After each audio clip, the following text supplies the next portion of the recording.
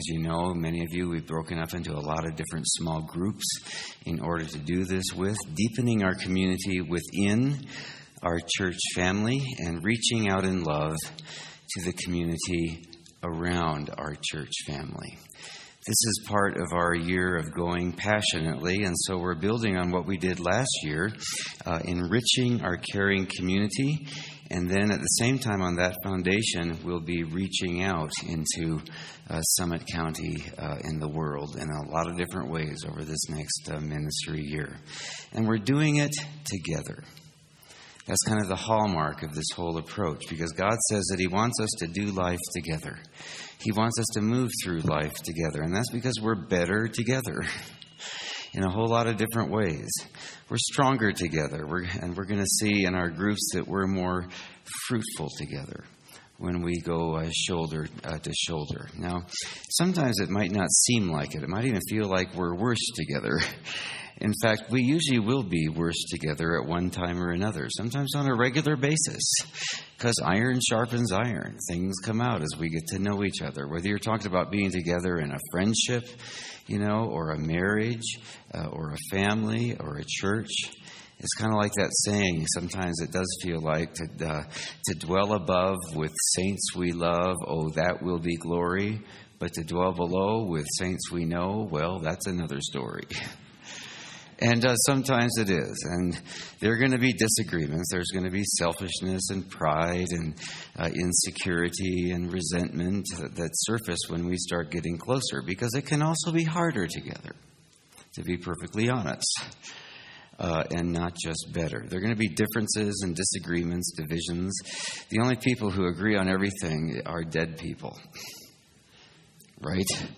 So if you're getting along in perfect harmony in your small group or your family or your marriage or your friendships, it means, one, either you're not being honest or you're dead, or some combination of the two.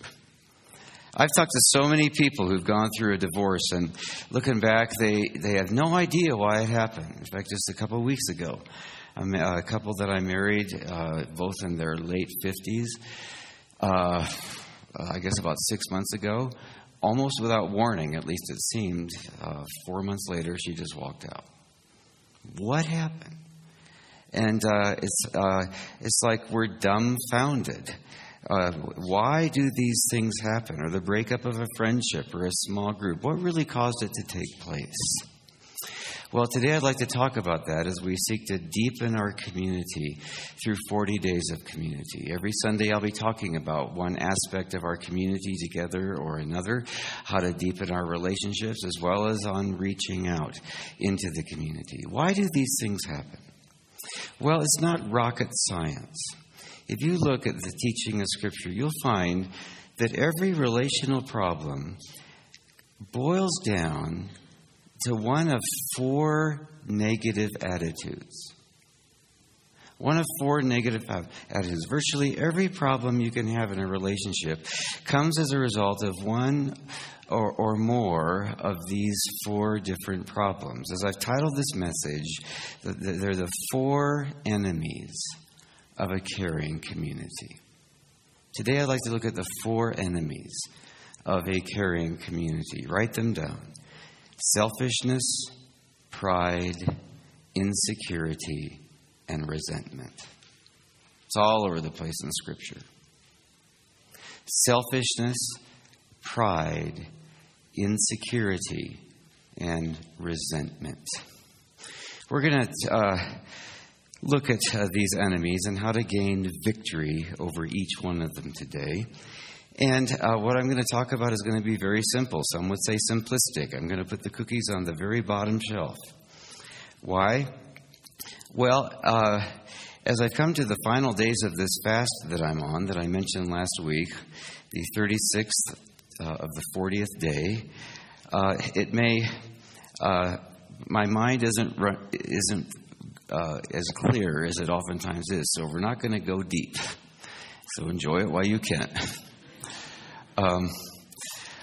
It may have looked like I've bulked up a bit, but truth be told, I'm actually I'm wearing 5 T-shirts to keep warm, and so So pray that along with generating some light up here, I generate some heat too.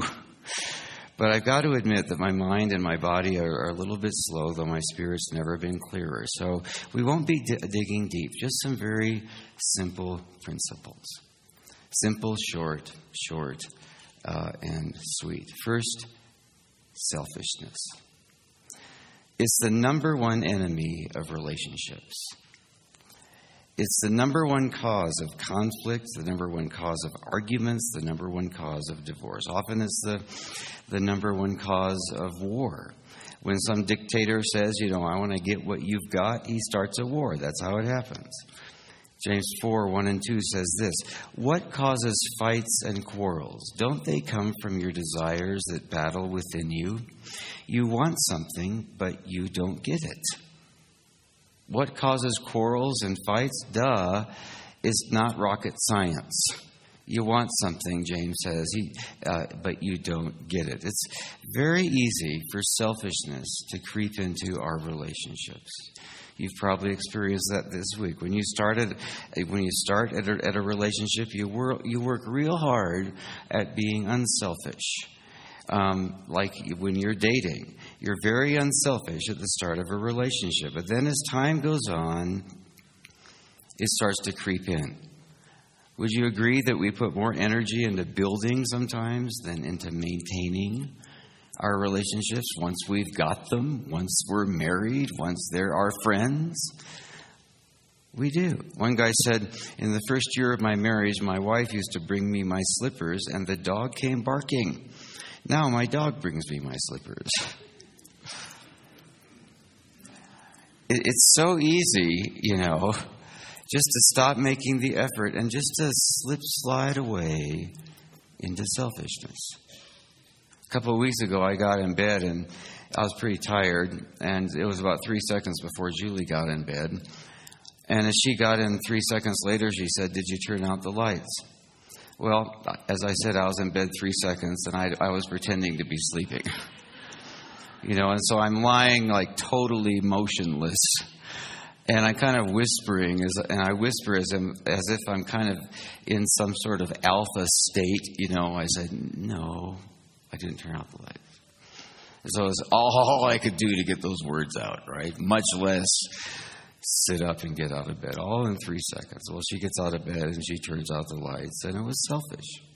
She was more tired than me. Pure and simple selfishness. I wanted her to do it. We all know that selfishness, in both little and small ways, especially as the little ways build up into big ways, little ways become big ways when they accumulate over time.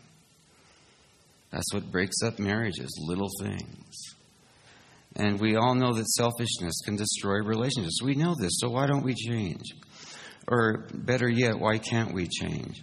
Why can't we be more unselfish, at least at first? Well, a couple of reasons. First, it's human, as they say, right? Human nature. It's very natural. It's human nature to be selfish. I don't think about you most of the time. I think about me. At least when I go on autopilot, which is easy to do a lot of the times. It's kind of like the cartoon. I forget the name of it, but this little cartoon character is talking about himself, and he goes on and on and on and on and on and on and on and on and on. And then the last frame, it says, "Gee, Pookie, I'm tired of talking about me. You talk about me." Selfishness. My needs, my interests, my hurts. How do I look? How do I feel? How am I coming across? How are you making me feel? How are you hurting me? But it's not only that we're naturally selfish. Everything in our culture feeds that selfishness, doesn't it? It feeds our self-centeredness. Every advertisement, it seems like sometimes, that comes out caters to self-centeredness, to my own pursuit of happiness. We hear things like, "Have it your way. We do it all for you. It's all about you. I've got to think about what's best for me." Remember the Sprite commercial a while back? "Obey your thirst." If that isn't a juvenile attitude toward life, I don't know what is. It's a self-centered attitude. Obey your thirst. Think about that. It says, do whatever your urges tell you. Your selfish urges. Forget about it if it hurts anybody. Forget about it if it bothers anybody. You're just like an animal, so obey your urges. Obey your thirst. Live for yourself, regardless of what it does to anybody else. It gets very sophisticated, you know. What's done in Las Vegas, what's said in Las Vegas, what? Stays in Las Vegas. Do whatever selfish thing you want there. Indulge yourself. Forget about how it's going to affect your friends or your family or whatever once you get back home. So, how do you gain victory over this enemy, especially in a culture that reinforces it? Well, if selfishness destroys relationships, the antidote is selflessness, of course. Again, it's not rocket science. Selflessness builds them, being unselfish. It means at a very basic and rudimentary level, being a little less for me and a little more for you. Start with a baby step. It means I think a little bit less of myself and a little bit more about you. It means I'm just going to get up out of bed and take 2 minutes to turn out the lights. A little bit less of myself. That is a big deal. It's what marriages are made of, or what breaks marriages. I'm not the whole center of the universe. I'm thinking about other people. Philippians 2:4, look out for one another's interests and not just your own. Selflessness is transformative to relationships rather than destructive, like selfishness is. It brings out the best in others. It brings the whole relationship to a higher plane when you take the initiative and click a couple lights out. When your spouse knows you're totally exhausted. It's huge. It also transforms the other person. I've seen it many, many times, and I'm sure you have too. I've seen the most unlovable, the most unlikable people, irascible, cranky people that nobody wants to be around. And you start being selfless toward them. You start giving them what they need. You start, and not what they deserve. You start being selfless, and it can transform them into nicer people.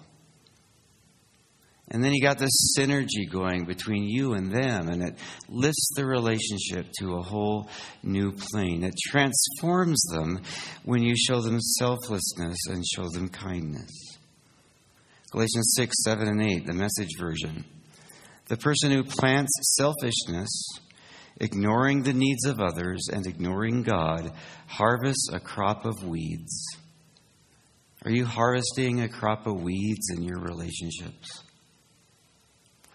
The person who plants selfishness, ignoring the needs of others and ignoring God, harvests a crop of weeds. All he'll have to show for his life is a bunch of weeds.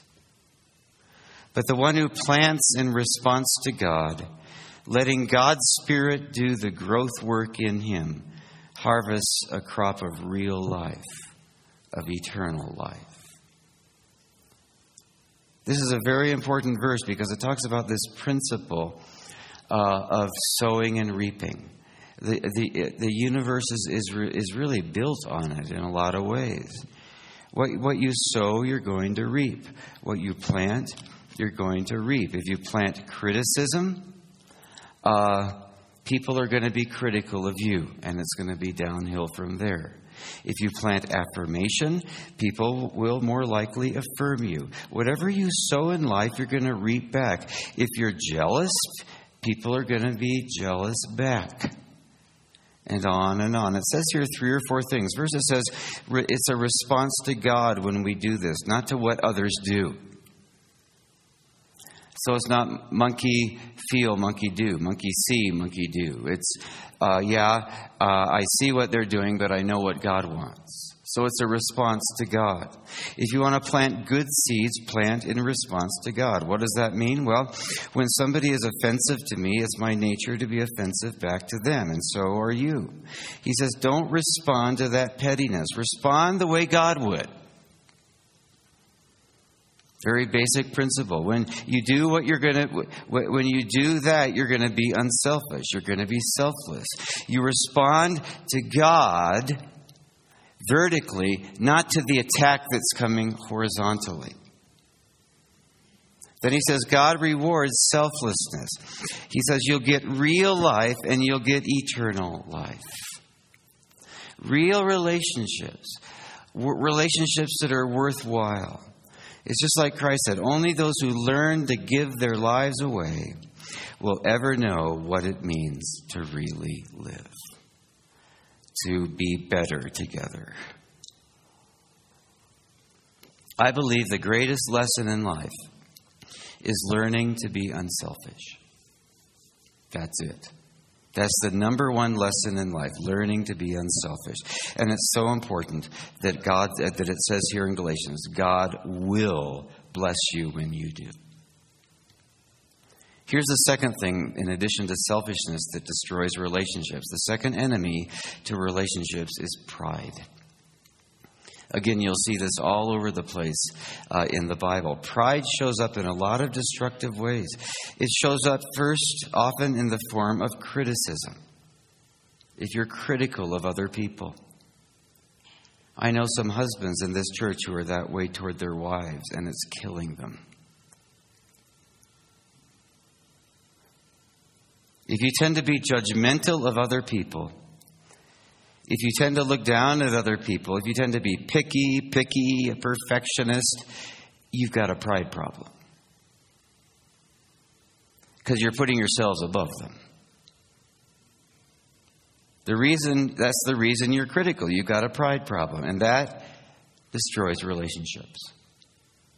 If you tend to be competitive and you're always comparing, look at her dress compared to my dress, or look at his car compared to my car, or you're always comparing salaries, or you're comparing husbands, or you're comparing children, or, titles or jobs, you got a pride problem.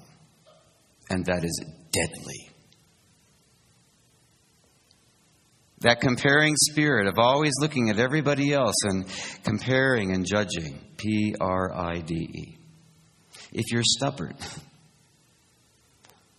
If you find it difficult to say, I'm sorry. If you kind of, if you choke on apologies. You can't ever admit when you're wrong. You got a pride problem. And that's a real problem, because the Bible says this in Proverbs 16:18. Pride will destroy a person. A proud attitude leads to ruin.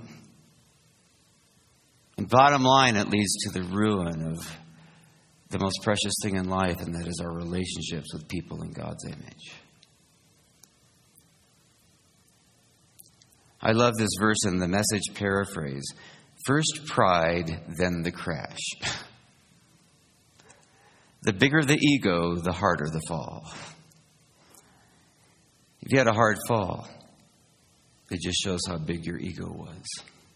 And that's good, because that's what God will do to rescue us from that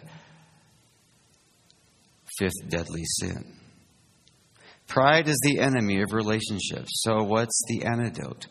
What's the victory over pride? Well, humility.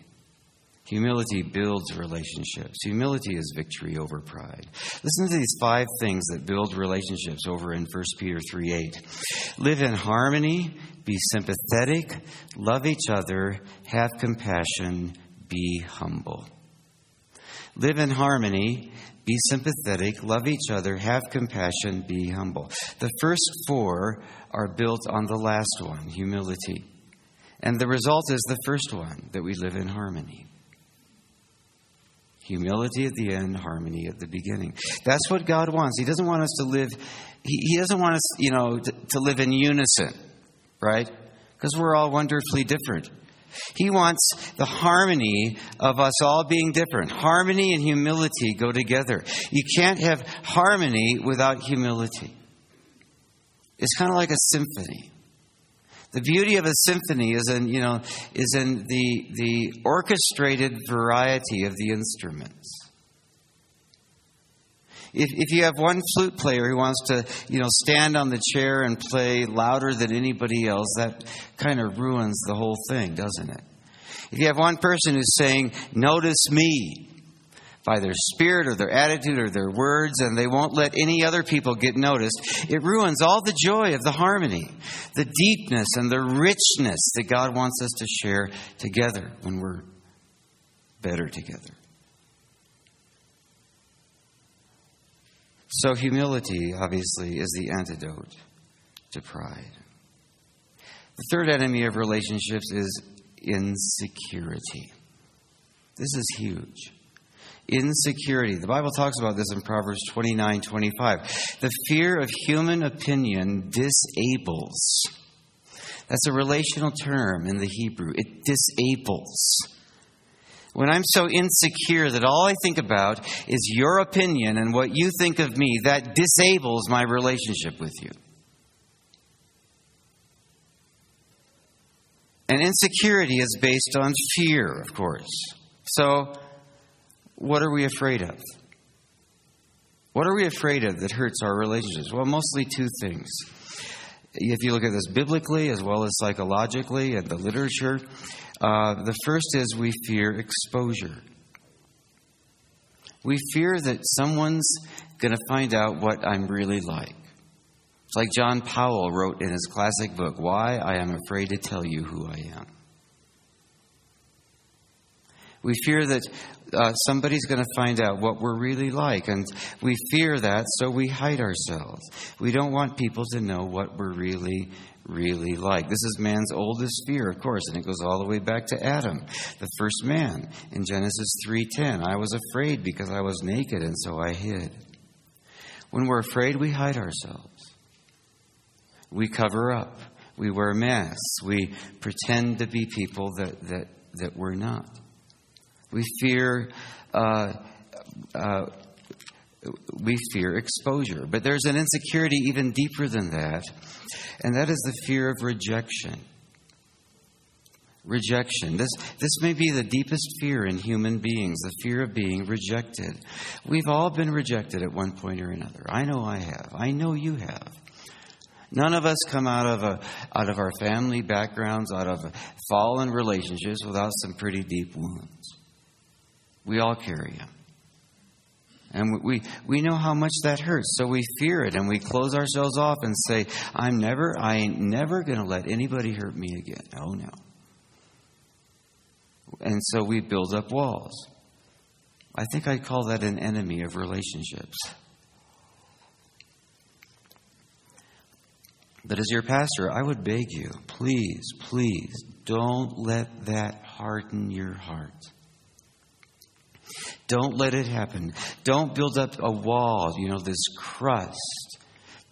Or put yourself in an eggshell. That is a self-imposed prison that you don't want to live in. Because you'll be wrapped up in the coffin of your own selfish protectiveness. And you'll go bad there.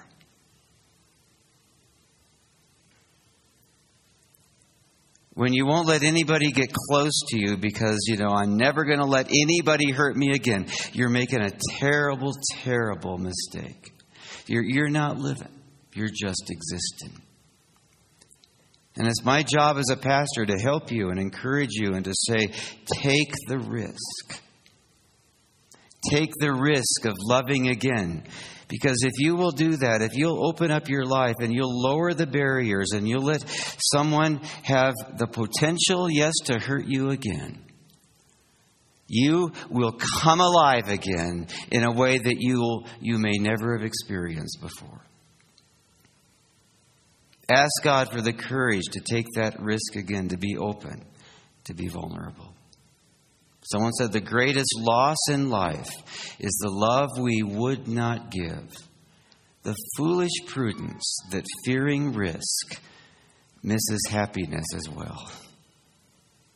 Is that you? The greatest loss in life is the love we would not give. The foolish prudence that fearing risk misses happiness as well.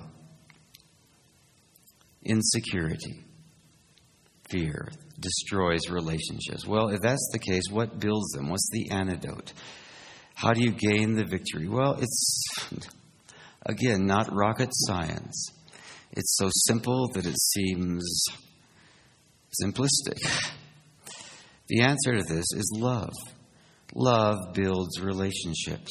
Charity counters insecurity. Turning outward is the only way to get through your fears. You must go into your fear, or you will be always controlled by your fear. The Bible says in 1 John 4:8, love has no fear because perfect love expels all fear. You want to expel the fear in your life? Get going with love. It shows that His love has been perfected. If we are afraid, it says, it shows that His love has not been perfected in us. How does that work? How does love expel all fear? Well, here's what it does. It takes the focus off you and puts the focus on them.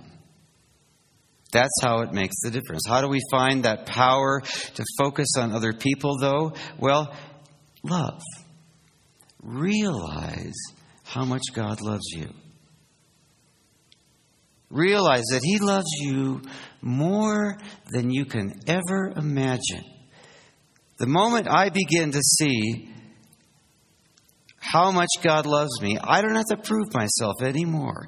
I don't have to spend my life trying to impress other people because I already know that God loves me. So simple, but so foundational to everything. You know how freeing that is? You know how enjoyable it is to live this way? All of a sudden, my identity, myself, my worth, they're not caught up in what you're thinking about me that day. You might just be having a bad day. It might not be me at all. It might just be your baggage. In fact, usually it is just their baggage when we get all paranoid and get wrapped up in ourselves. I'm not pressured by everybody else's expectation anymore. And all of us want that. All of us want to live with that kind of confidence. And where do you get that kind of confidence? 1 John 4:15-17.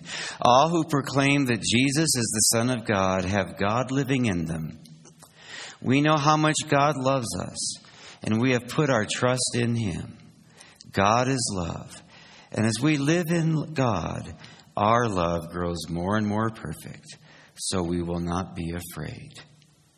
It's by love that you gain victory over insecurity, the third enemy of relationships.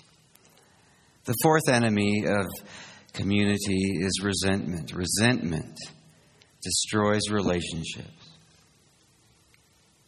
Resentment will turn your heart into a desert that'll dry you up emotionally. And it dries up the relationships around you. You don't have anything to give to anybody else. Your boyfriend, your husband, your girlfriend, your wife, your parents, your kids. You don't have anything to give because you're so stuck in the past you can't get on with the future, much less the present. It turns you into an island desert. On top of that, when you get resentful, you stop thinking clearly.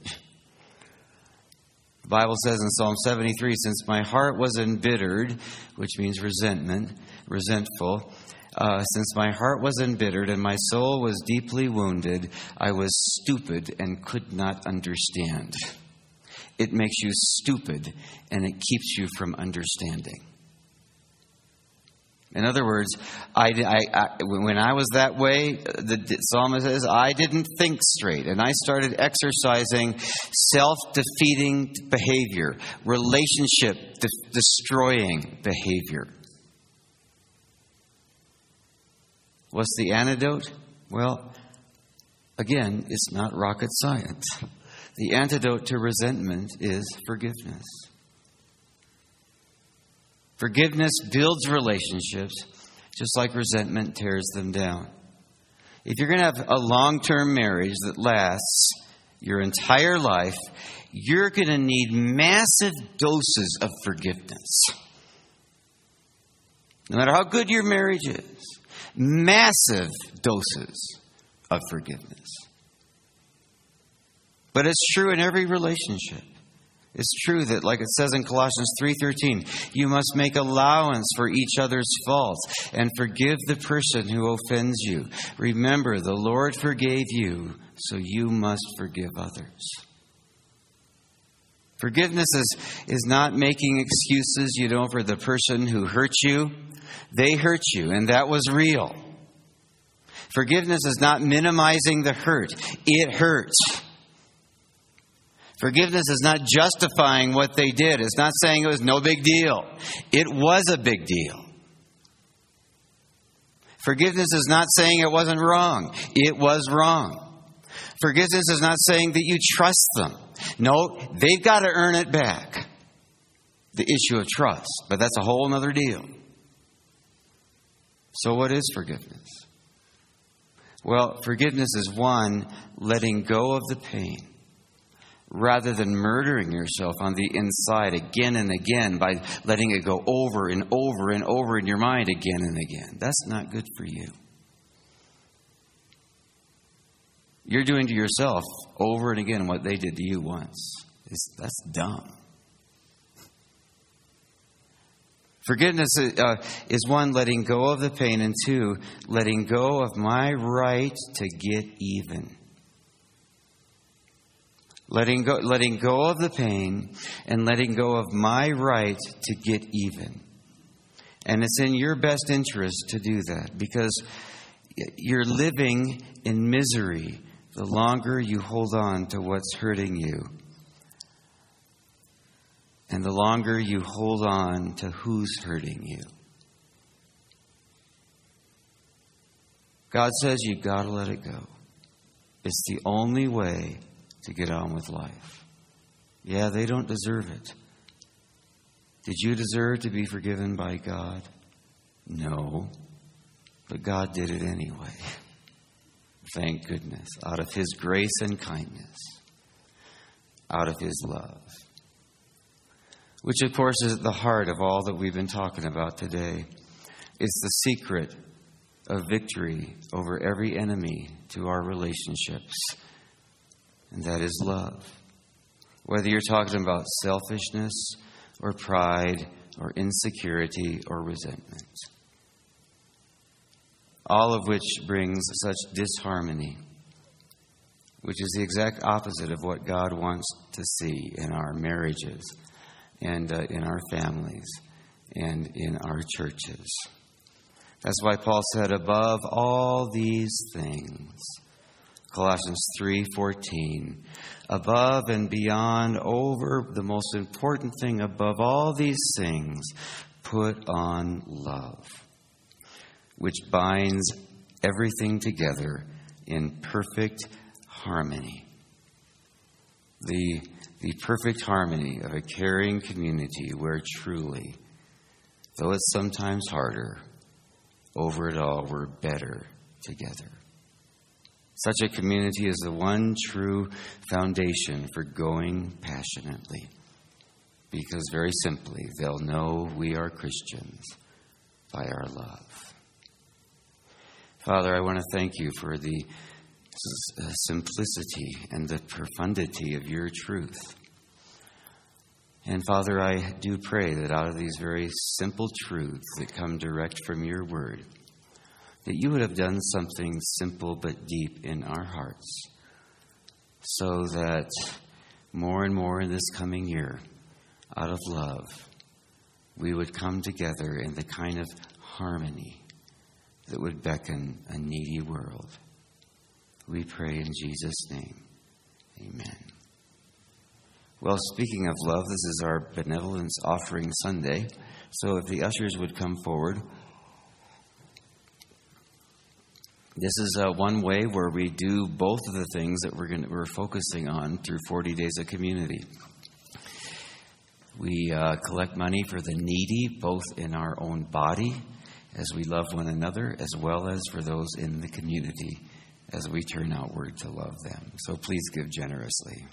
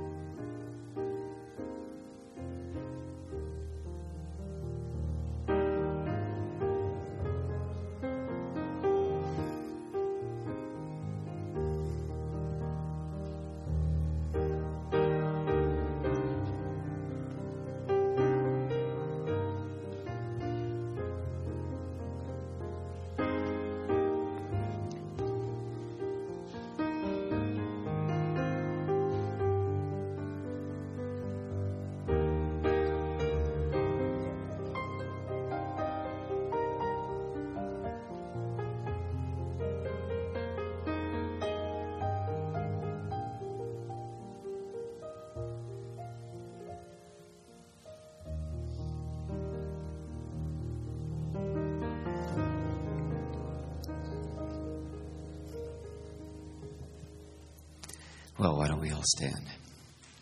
Now go into the world in peace. Have courage. Hold on to what is good. Honor all men. Strengthen the faint-hearted. Support the weak. Help the suffering. And share the gospel. Love and serve the Lord in the power of the Holy Spirit. And may the grace of our Lord Jesus Christ be with you all. Amen and amen. Have a great week. Thanks for coming.